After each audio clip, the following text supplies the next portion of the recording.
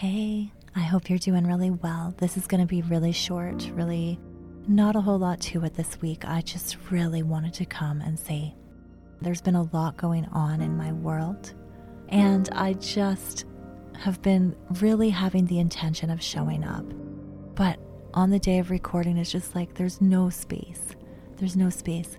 And it's almost like if you show up for something where there's no space, you're not going to get a great result. And I know that.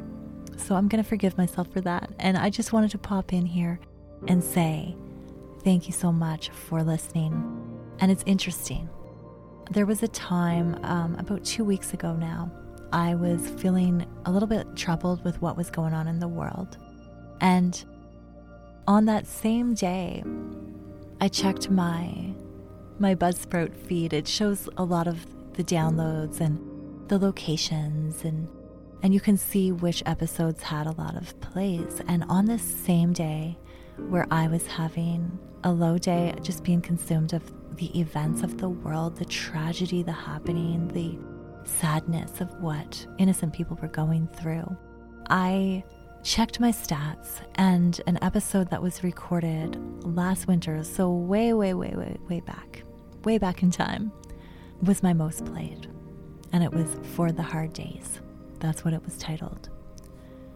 And that really brought me comfort, because with this podcast, I've heard from many of you that you kind of find a solace in it because it is often a mirror of exactly what you're going through and what you're feeling. And it's like so nice to hear somebody else mirror that, speak that. It's like this confirmation, this resonance, this soul knowing, this I'm not alone. And I love that. We're all still connected, and I found comfort in knowing that, you know what? My listeners can still hear messages from way back. I love that podcasts can live on forevermore, and they can be found by people everywhere, in every corner, in every nook of this world. And it's beautiful how messages find people. And all we can do is show up authentically. And the light will travel, but it won't travel if we're showing up because of obligation and force. So that is the lesson that I've learned, that it's time for me to take a little tiny pause. But good news, I now have my recording equipment at home, so I'm definitely going to continue this. And also, I have this beautiful episode that I recorded with my dear friend Anne-Marie McKenzie, who is she's many things, but she's a certified numerologist. And she is joining me. We've already recorded the episode, and I'm going to air it on January 1st. And it's all about the 8 energy year. The 8 energy year is a very beautiful thing.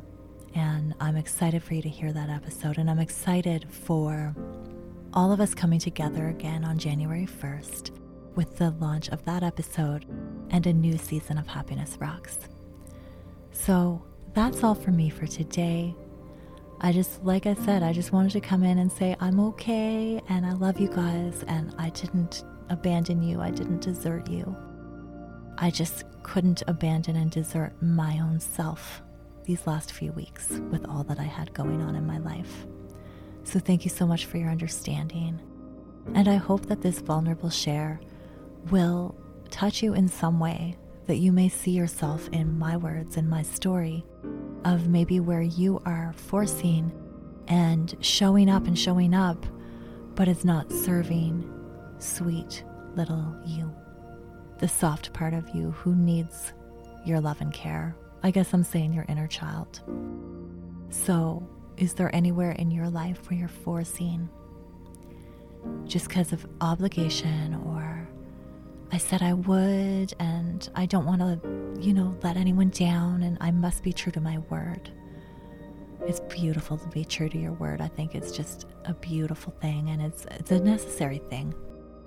And then there's sometimes it's important to go beyond that and honor what is happening in the present moment and to be okay with shifting. So yeah, thank you. Thank you for being here. Thank you for sharing with your people. It's a way that light can be spread, you know? We share this audiobook, we share this podcast, this video, this learning that happened in our life. And that's how the magic is sprinkled.